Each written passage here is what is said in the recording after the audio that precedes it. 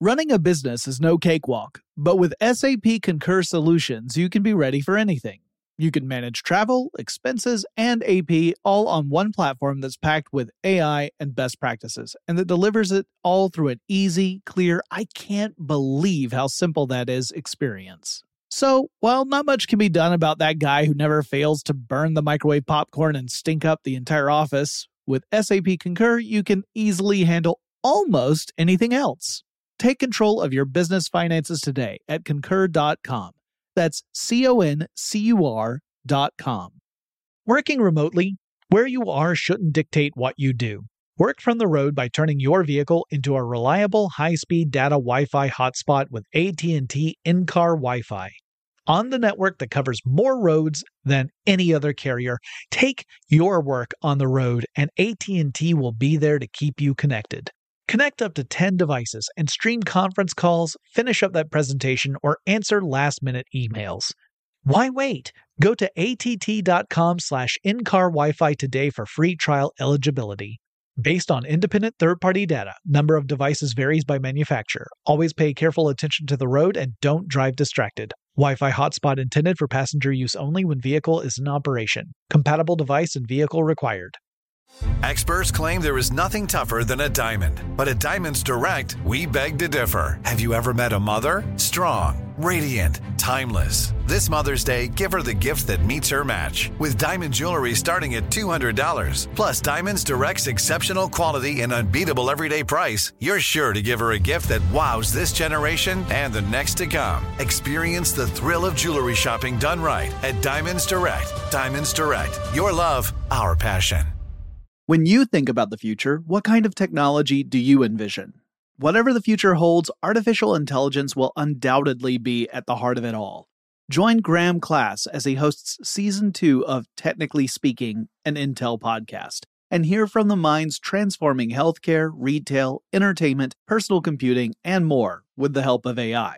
Tune in every other Tuesday and explore the latest technology that's changing our world today and creating a more accessible tomorrow. Listen to Technically Speaking, an Intel podcast on the iHeartRadio app, Apple Podcasts, or wherever you get your podcasts. Welcome to Tech Stuff, a production from iHeartRadio. Hey there and welcome to Tech Stuff. I'm your host, Jonathan Strickland. I'm an executive producer with iHeartRadio, and I love all things tech. And it's another week and another billionaire going to space. Earlier this month, Richard Branson took a very short jaunt out to the edge of space aboard Virgin Galactic's Spaceship Two, which is a single rocket engine vehicle that actually piggybacks on a mothership, a larger air vehicle called White Knight 2. So then it detaches from White Knight 2, ignites its rocket engine, and thus does not have to take off from the surface of the Earth. Now, this morning, as I was writing this, I was writing it just as Amazon founder Jeff Bezos had finished his similarly short trip in the New Shepard Blue Origin space vehicle, which is a capsule that sits on top of a launch vehicle. He was part of the first crew to ride that vehicle to space. So the first people to actually be in a Blue Origin space vehicle. He went along with his brother Mark and an aviation legend, Wally Funk. She has now become the oldest astronaut to go to space. And Oliver Damon, the 18-year-old who took the spot of some anonymous person who purchased a $28 million ticket to go to space, but then had to back out due to what were called scheduling difficulties, which is pretty wild, right? You kind of wonder what's in your schedule where you're like, oh man, I can't go to space today. I got to go buy milk or whatever it is. Anyway, Damon is now the youngest person to have gone to space. So in the same little space capsule, they had the oldest astronaut and the youngest astronaut to ever go to space. Oh, and Damon's father, by the way, runs a private equity firm in the Netherlands. So this is not the case of some like ragamuffin finding a golden ticket in a Wonka bar or something. No, because space, it turns out, is not just trying to kill you, it's also frickin' expensive. Most of us will never be able to afford to go. Now, you could say that I've got a case of sour grapes, and I admit it, you're right, I do have a case of sour grapes. I'm absolutely grouchy about this, but moreover, there has been a growing backlash against Branson, Bezos, and Elon Musk as well, because the billionaires were publicly racing toward getting into space, and meanwhile we have these massive problems that continue to balloon out of control back here on the ground.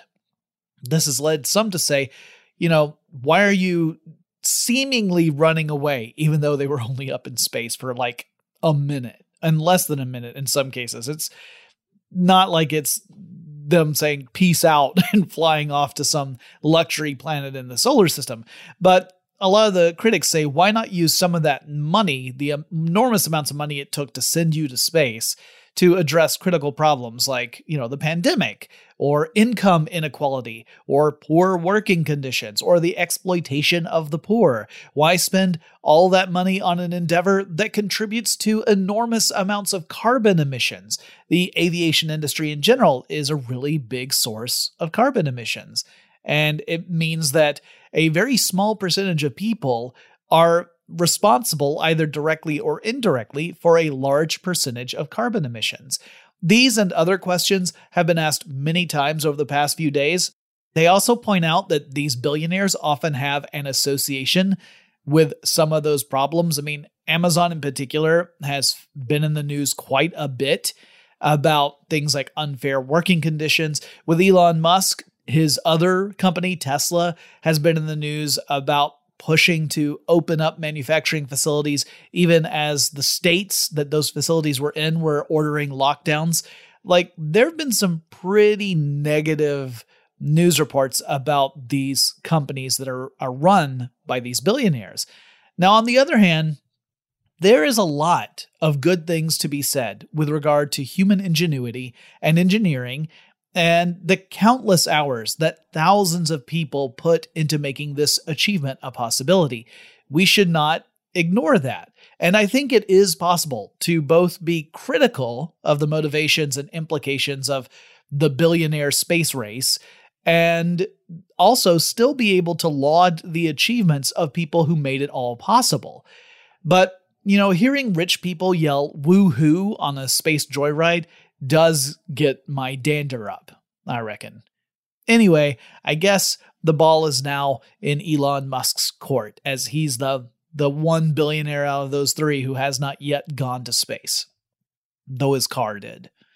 Speaking of Elon Musk and space, SpaceX tested the enormous booster rocket for its Starship spacecraft on Monday night. So this is a booster rocket that will be part of the launch vehicle to get Starship into space. The booster is called the Super Heavy, and it has several rocket engines. They're called Raptor engines, to be precise. And this particular test involved igniting 3 of those engines in a test burn, but the booster was tethered firmly to the ground. This wasn't launching the booster. It was really testing the engines, making sure that everything was working. In the future, assuming that everything goes well, a full launch of the Starship, for example, if you were to try and send it to Mars, could involve more than 30 engines during that process. The company has already conducted a suborbital test of Starship last May, and the plan was to carry out an orbital test during this summer, but time is starting to run out for that. If it happens, the Starship will launch from Texas. It will reach an orbital altitude, and then it will descend to land near the island of Kauai, as part of Hawaii. And the ultimate plan for the Starship program is, again, to send astronauts to distant places like the Moon or Mars. And that's why you need such powerful engines for a full launch. We've still got a long way to go before we ever try something like that, and more tests will be needed to ensure that the tech is reliable and safe. The spyware Pegasus is back in the news this week, and in case you're not familiar with this, Pegasus is a spyware project headed by an Israeli company called the NSO Group. This company makes spyware for smartphones, and that gives a remote administrator access to that device. That actually includes the ability to activate the smartphone's camera and microphone, so you can use it as a surveillance tool. This is the sort of stuff that hackers want in order to gain information about targets. It's the same stuff that nations use to keep an eye on various people. And the NSO Group has sold this spyware technology as a weapon. It is classified as a weapon. So they actually have to get the consent of the Israeli government before they sell it to anyone. But they've sold it to various countries in the Middle East, though typically not to countries that have an outright antagonistic stance against Israel, which makes sense. You wouldn't think that the Israeli government would sign off on a sale of a surveillance tool that's classified as a weapon to enemies of the state. Critics have suggested that the NSO Group is effectively acting as sort of a vanguard for Israeli diplomacy. The idea being that, providing this powerful surveillance tool to various governments gives Israel a foot in the door for diplomatic negotiations moving forward. And critics have also alleged that some of these countries, notably Saudi Arabia, have used the Pegasus spyware not to, identify crime groups or terrorist groups, which is the stated purpose for this surveillance technology, but rather to persecute human rights activists or critics of the state and journalists. The NSO Group cut off Saudi Arabia's access to the tool following the murder of Jamal Khashoggi, but later reinstated it upon direction by the Israeli government, which raises some pretty ugly questions, and this is all according to an article in The Guardian. Recently, NSO Group shut off Saudi access to the tool again after Al Jazeera journalists came forward with Amnesty International saying that they had been targeted by the spyware. Amnesty International has published several extensive reports about this spyware and how various governments have used and abused it. The organization has also released a toolkit to help people determine if their devices have been compromised and have Pegasus spyware on them. The organization also says that Pegasus is much easier to detect on iPhones than it is on Android phones, as the spyware leaves more traces on iPhones. Amnesty also found that the spyware could transfer through a zero-click attack through iMessage, meaning it's a particularly powerful attack. It doesn't require the target to, click on a malicious link or download any software. It can just be done through iMessage, which is pretty nasty stuff. While we're talking about Apple, the company recently decided that it was going to delay a return to office. They originally were planning on doing it in September, but a rise in COVID cases has made them change their minds. The idea was that employees would be returning to the office for 3 days a week and then remotely work the other 2 days of the week. But now Apple says it's going to hold off till at least October. And to be clear, the return to the office was not a come back 3 days a week if you feel like it. It was more like a you will come back to the office for 3 days a week. It was a mandate. And it was one that, some Apple employees were protesting. They were saying that the message they received was that they were going to be forced to choose between their health and safety and that of their families and their careers. Apple CEO Tim Cook sent out a memo in June, and that memo said that workers really did need to return to offices and get the hum of activity back in the hallways of Apple. And just to be clear, while I'm specifically talking about Apple here, it is not unique in this at all. Google and Amazon have similar planned policies with returns in September. I believe both of those companies also plan to do a 3 days in the office kind of approach. We'll see if those companies also adjust their plans in the wake of rising COVID cases. The Delta variant is really wreaking havoc in the United States. Even vaccinated people can catch it. And while their symptoms might be minor, in fact, they might be asymptomatic, there's still a concern about the possibility of them passing that on to unvaccinated people, which that could lead to actual disaster, and death. Bad things. I'm just coming out and saying it, that I think people dying from COVID is bad. I know it's a controversial thing to say for some reason. Anyway, it's really at this point that I want to express how thankful I am for our leadership at iHeart. I'm incredibly fortunate that I and my coworkers are all given the freedom to continue working from home with no mandate in the foreseeable future right now to return to the office.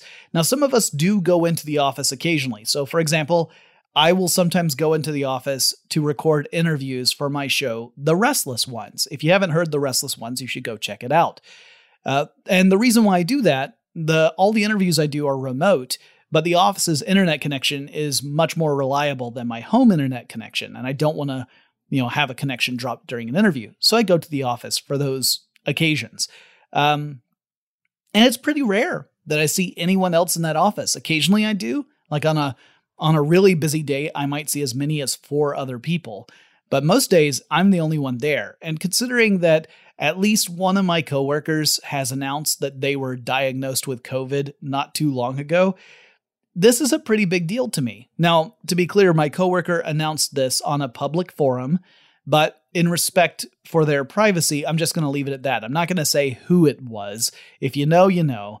If you don't know, it doesn't really matter. The point is that because of my company's policy, I feel pretty safe. And I feel a lot of empathy for the people who are working for Apple and Google and Amazon who might not have that same reassurance. Anyway, we'll keep our eyes on these stories as they continue to develop. Ideally, I would just like to see the COVID numbers come down, people go back to the office, and everything be fine. That's just not the reality we're working with right now. Next year, the 3 major cellular service providers in the United States, those being Verizon, T-Mobile, and AT&T, will all preload Android messages as the default texting app on all Android phones. Now, this marks a shift to the RCS chat standard, which Android messages uses. RCS stands for Rich Communication Services, and it's a replacement for the antiquated SMS, or short messaging service standard that we've relied on for years. We typically think of SMS as text messages. So why are we upgrading? Well, SMS has some pretty major drawbacks. It does not support end-to-end encryption, for example. It doesn't support group messaging. It doesn't support read receipts. So that means you never know if someone actually saw the text message you sent them. Though on the flip side, that also gives me plausible deniability that, I ever even saw the text message because I'm notorious for not answering them. Anyway, RCS also supports features like video and audio, something that SMS can't really handle. But there's a big drawback, and that is you have to make sure that the RCS implementations of each of these, carriers are compatible with one another. Otherwise, you could end up with services that would allow for communication within one carrier, but not beyond it, or within one handset manufacturer, but not beyond that. So in other words, you could find yourself able to communicate with anyone else who was on the same carrier or was using the same phone that you were using, but you couldn't do it with anyone else. Now, the carriers in the US say that they are working to ensure compatibility, and the fact that they're defaulting to Google's Android messages really falls in line with that. Now, the only major player in the space that hasn't announced a move to RCS is Apple. Apple's iMessage is a different kettle of fish, being far more feature-rich and secure than old SMS. It also supports end-to-end encryption, but if you need to message someone who isn't on an Apple device, then you have to fall back to SMS messages. Android is rolling out end-to-end encryption for Android messages, and iMessage, like I said, has end-to-end encryption in place as well. But any messages that would be sent between an Android device and an Apple device would have to revert to SMS and thus be less secure, so it represents a weak link. It's hard to imagine Apple inviting RCS to occupy a space on the iPhone, and similarly, Apple doesn't appear to be keen to allow iMessage apps on the Android platform. So we're kind of at a bit of an impasse. Well, we have a couple more stories to cover, but before I get to that, let's take a quick break.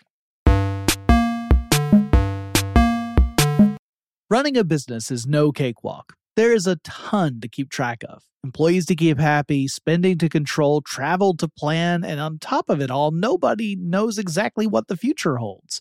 Your finance team always has to be ready to change. But with SAP Concur Solutions, you can be ready for anything. You can manage travel, expenses, and AP all on one platform that's packed with AI and best practices, and that delivers it all through an easy, clear, I can't believe how simple that is experience. And you can finally say goodbye to the costly mistakes and risks that come from manual work and spreadsheets. So, while not much can be done about that guy who never fails to burn the microwave popcorn and stink up the entire office, with SAP Concur, you can easily handle almost anything else. Take control of your business finances today at Concur.com. That's CONCUR.com. Working remotely, where you are shouldn't dictate what you do. Work from the road by turning your vehicle into a reliable high-speed data Wi-Fi hotspot with AT&T in-car Wi-Fi. On the network that covers more roads than any other carrier, take your work on the road and AT&T will be there to keep you connected. Connect up to 10 devices and stream conference calls, finish up that presentation, or answer last-minute emails. Why wait? Go to att.com/in-car Wi-Fi today for free trial eligibility. Based on independent third-party data, number of devices varies by manufacturer. Always pay careful attention to the road and don't drive distracted. Wi-Fi hotspot intended for passenger use only when vehicle is in operation. Compatible device and vehicle required. When you think about the future, what kind of technology do you envision? Whatever the future holds, artificial intelligence will undoubtedly be at the heart of it all.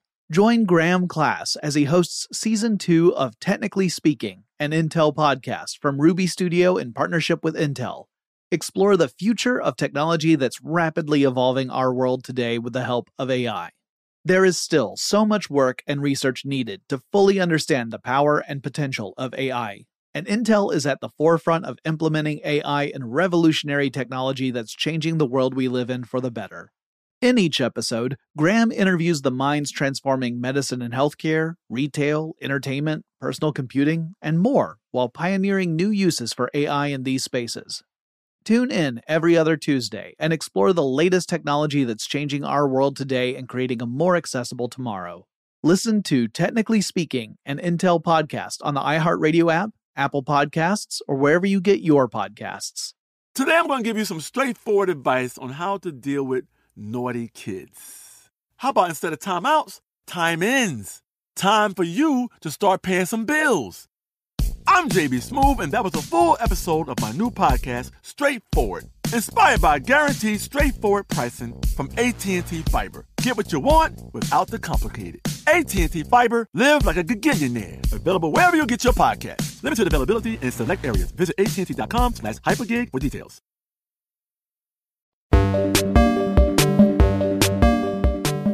We're back. AT&T is reportedly in talks to offload an ad division that has been hemorrhaging money for a few years and is not looking any better right now, and this is all according to Axios. So back in 2018, AT&T acquired an ad exchange company called AppNexus for $1.6 billion. That's billion with a B. And it also purchased a TV ad company called Clipped. Not sure how much that acquisition was for, but it was significantly lower than $1.6 billion. But the idea was to combine these two things and create an automation solution for television advertising and pair that with Warner Media, the media division within AT&T. The ad division was renamed Xandr, Xandr. Now, in my fanciful brain, an automation solution for television advertising means that we would get ads with robots selling us stuff, which at first I'm totally into, but then I remember those terrifying Duracell commercials from decades ago where you had these plastic robot people. Do you guys remember those? They were the stuff of nightmares. Go to YouTube and search Duracell robot people if you don't know what I'm talking about. And I'm sorry, but Halloween's around the corner. It's a great costume. Anyway, no, that's not what this is about. I was totally off base on that. The plan was to incorporate the automated ad division with Warner Media and to have these two work together and to optimize advertising and just generate revenue out the wazoo, really. But now AT&T is famously ditching Warner Media, or rather spinning it off. And Warner Media is scheduled to merge with Discovery Communications and become a new media company. Again, And without the media side of the business, then Xander's kind of a hammer, but there are no nails, right? It's a tool, but there's nothing to use it with because now AT&T doesn't have the media arm that would go hand in hand with the advertising arm. So it's missing the inventory side of the ad business. So it has no real place with AT&T. And apparently there have been some major mismanagement issues with the division from the get-go, with annual losses somewhere in the $50 to $90 million range. Again, this is according to Axios' sources. At the moment, an Indian company called InMobi, which is another big ad technology company, is in talks to potentially acquire the division, but it's early days. We don't know if that's actually going to move forward. An organization called Common Cause and a union called the Communications Workers of America recently released a joint report titled Broadband Gatekeepers: How ISP Lobbying and Political Influence Shapes the Digital Divide. The report examines the telecommunications industry in the United States, the political power that industry wields, and the consequences that create an uneven and unfair broadband distribution here in the U.S. The report opens by pointing out how the pandemic really highlighted the necessity of having broadband access in the U.S. Just for being able to carry out like simple daily functions, you really benefited if you had access to a broadband connection, all the way to participating in the democratic process. The election was a big deal. It was going on during a pandemic, and the internet access was playing a big part in being able to participate in that process. Also, signing up for COVID vaccinations. That is largely an online process in a lot of places as well. So having broadband access is pivotal to playing a part in being a part of society in the United States. The report lays out that the industry spends hundreds of thousands of dollars every day to lobby politicians in an effort to more or less maintain an advantageous position in regional marketplaces. So the report pretty much spells out stuff that I think most people know just through their own experience, that big companies frequently have a near monopoly on specific regions, which means the average person is fortunate if they have even a second option when it comes to choosing a broadband service. And it also points out that a lot of people, particularly people in vulnerable or poor populations, often lack any broadband options at all. And so there are these massive gaps in connectivity in the US. And the report is essentially saying these companies are behaving as companies do, right? These companies are capitalistic organizations. That's their, raison d'etre.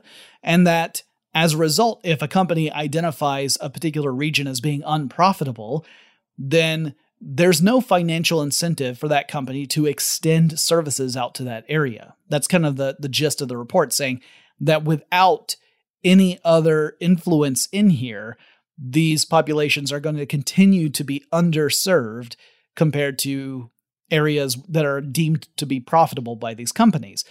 And again, it's kind of making the companies out to be the bad guy, but to be fair, you could argue that it's the system that enables this, that facilitates this kind of behavior, these kind of choices, that it would be antithetical to the corporate philosophy to do otherwise.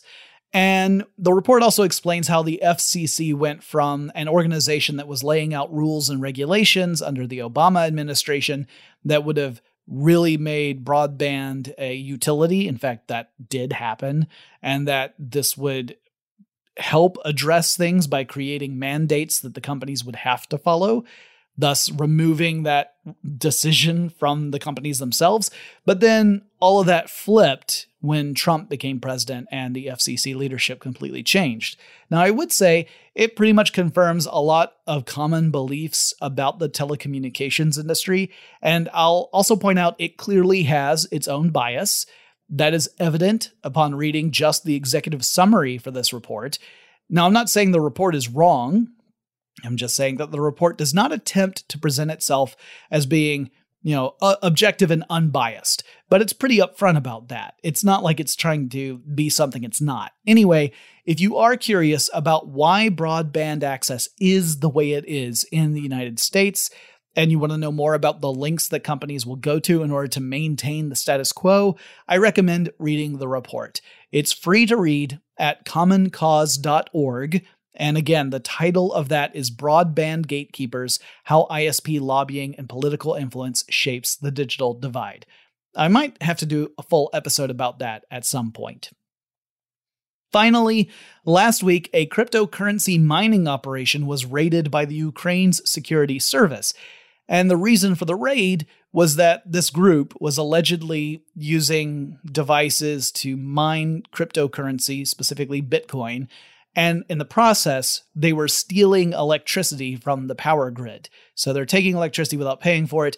Obviously, one of the things that is a barrier to entry in cryptocurrency mining is that you have to have a super powerful computer system, like multiple super powerful computers, in order to stand a chance at being successful at mining cryptocurrency, which means you have to consume a lot of electricity, which means your operations are expensive. Unless you steal that electricity. If the electricity is free, well, then it's not as big a deal, and you got more profit for yourself. So this particular operation was very odd, because it wasn't full of super powerful mining rigs using various like parallel processing components. It was using thousands of PS4 consoles, PlayStation 4. This raises some questions. I mean, PS4 consoles are cool and all. I've got one myself. I like it, but they're not exactly the most sophisticated computers out there, and they are not optimized for mining cryptocurrency. Now, you could argue that using free electricity would mean that they don't have to be that good, but if they never are successful, then there's not much point to it, right? Now, there was a time back with the PS3, which had a totally different semiconductor processor architecture, where you could network a ton of PS3s together and you could create the equivalent of a supercomputer, which, by the way, not necessarily is better at cryptocurrency mining, but that's a very different thing than the PS4, which has a less, I guess, ambitious processor architecture. It's more like a typical computer's processor. So what gives? Why would you use PS4 consoles to mine cryptocurrency? Because they surely are not very effective. Well, new report suggests that the consoles were not mining cryptocurrency at all. They were doing something that I thought was far more ludicrous. They were farming in-game currency in a FIFA video game. And here's where the ignorant American, that being me, I'm the ignorant American here, is reminded that the FIFA video game franchise is truly enormous. In fact, the Guinness Book of World Records lists it as the best-selling sports video game franchise in the world. And for fellow Americans who might not play FIFA, might not be aware of what it is, it's a soccer game. I'm sorry, everybody else. It's a football game, but it's that foreign football, which we call soccer. Just keep it on the down low, Americans. Anyway, the people who are running the operation apparently were using these consoles to farm in-game items in FIFA 21's Ultimate Team mode. Allegedly, they had created these programs that would allow bots to play in-game games and just generate tons of in-game currency, which the group then could sell on the black market to other players. And all of this just blows my mind. I mean, I understand that in-game stuff can have a real-world value. It has to, otherwise downloadable content wouldn't be a thing. And I've purchased in-game stuff on occasion for some titles, but it always surprises me to hear about the scope of these kinds of things. And an operation that used 3,800 PS4 consoles to do this is just hard for me to visualize. I might have to do a full episode about this story in the future to kind of talk about what got us to this point, because it's more than just a group of hackers exploiting a system. It's really also about the system itself and how that system facilitated the scenario that allowed this crime to even be a possibility. In a way, it's similar to what I was talking about with the ISPs and the broadband gatekeepers, right? Because there you have a capitalist system that kind of creates the environment that enables this disparity to happen. And here we have a video game monetization strategy that also facilitates bad behavior. So I think that I may need to do some episodes about kind of like the underlying business strategies behind some big tech companies and how that, as a consequence, leads to negative outcomes that don't necessarily depend upon the tech. The tech is just a component here, but it means that when we look at these things, we're like, oh, that's not totally cool. Anyway, that's for a future episode. This episode is now concluded. So thank you very much for listening. If you have suggestions for topics you would like me to cover on future episodes of Tech Stuff, do what several of your fellow listeners have done and reach out to me on Twitter. The handle to use is TechStuffHSW. And I'll talk to you again really soon.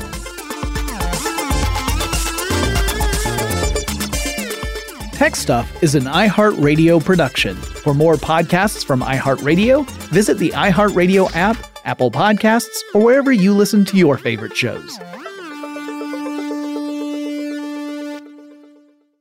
Running a business is no cakewalk, but with SAP Concur Solutions, you can be ready for anything. You can manage travel, expenses, and AP all on one platform that's packed with AI and best practices, and that delivers it all through an easy, clear, I can't believe how simple that is experience. So, while not much can be done about that guy who never fails to burn the microwave popcorn and stink up the entire office, with SAP Concur, you can easily handle almost anything else. Take control of your business finances today at Concur.com. That's CONCUR.com. Xfinity has free premium networks for everyone this month, no matter what kind of entertainment you love. Addicted to true crime? Catch killer cases and more spine-tingling shows on A&E Crime Central. Crave adventure? Explore Asian action movies on Hi-Ya. Searching for something extreme? Check out skating, snowboarding, and more on Fuel TV Plus, the global home of action sports. And find crowd-pleasing bops on iHeartRadio's Hit Nation playlist. There's new free shows and movies to love every week. Say free this week in your Xfinity voice remote. Open a limited-time 11-month certificate at Kemba Financial Credit Union. At 5.25% APY, it's more than triple the national average, plus it's a safe and secure way to grow your money. Visit your local branch or kemba.org/cd for details. Offer expires May 31st, 2024. APY equals annual percentage yield. Restrictions apply. $500 minimum and $250,000 maximum deposit. Advantage status required. Comparison based on bank rate average. Federally insured by NCUA. It's brand new, Season 2. I'm Marissa Thalberg. And I'm Stephen Wolf-Bedeta, and we're excited to be back having bigger, bolder, and always real conversations. Straight from the C-suite front lines of marketing, media, and more. We have great friends joining from people you may know, like Wilmer Valderrama and Bobby Burke. And people you'll want to know. So grab a coffee or, hey, even an Aperol Spritz and come join us on America's #1 podcast network, iHeart. Listen to Brand New on the iHeartRadio app, Apple Podcasts, or wherever you get your podcasts.